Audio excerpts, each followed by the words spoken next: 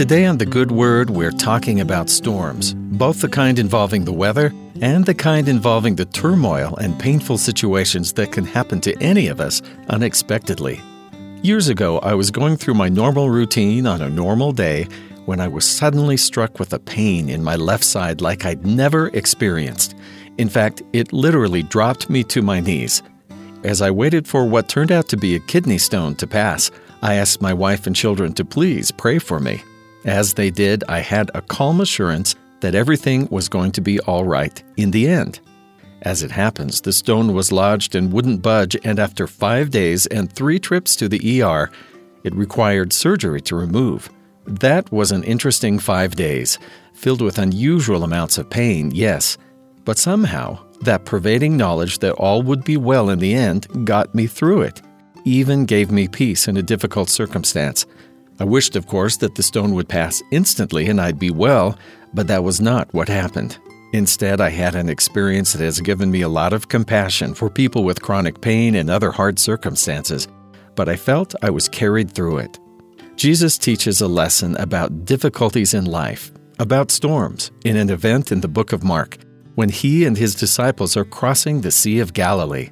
The Sea of Galilee is surrounded on 3 sides by mountains, and when strong winds blow down the cliffs, the waves become high and a ship could be easily overturned. Here's what it says in chapter 4 of Mark.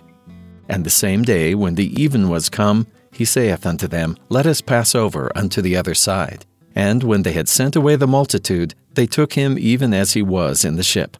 And there arose a great storm of wind, and the waves beat into the ship, so that it was now full.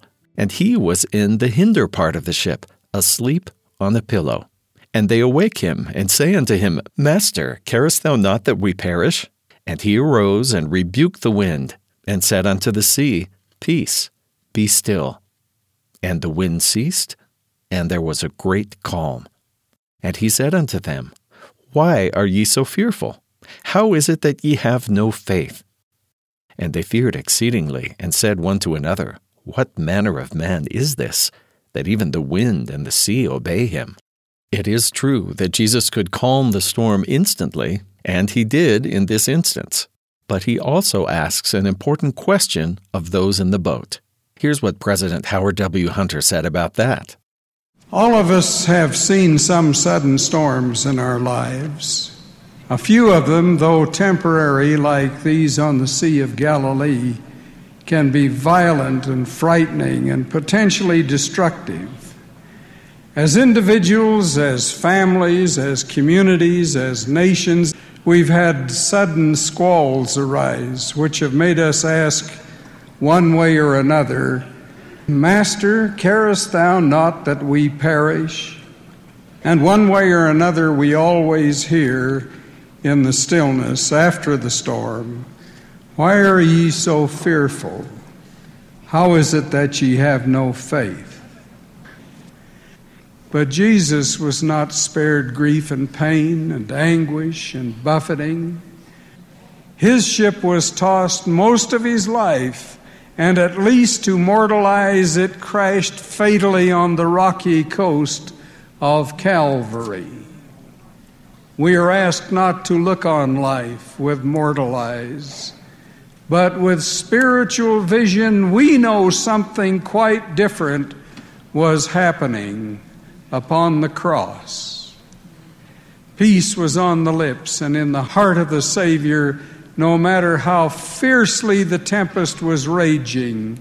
May it be so with us, in our own hearts, in our own homes, in our nations of the world, and even in the buffetings faced from time to time by the church.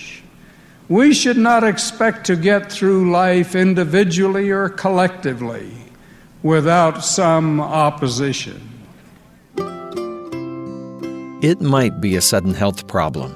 It might be a difficult family situation that goes on for years.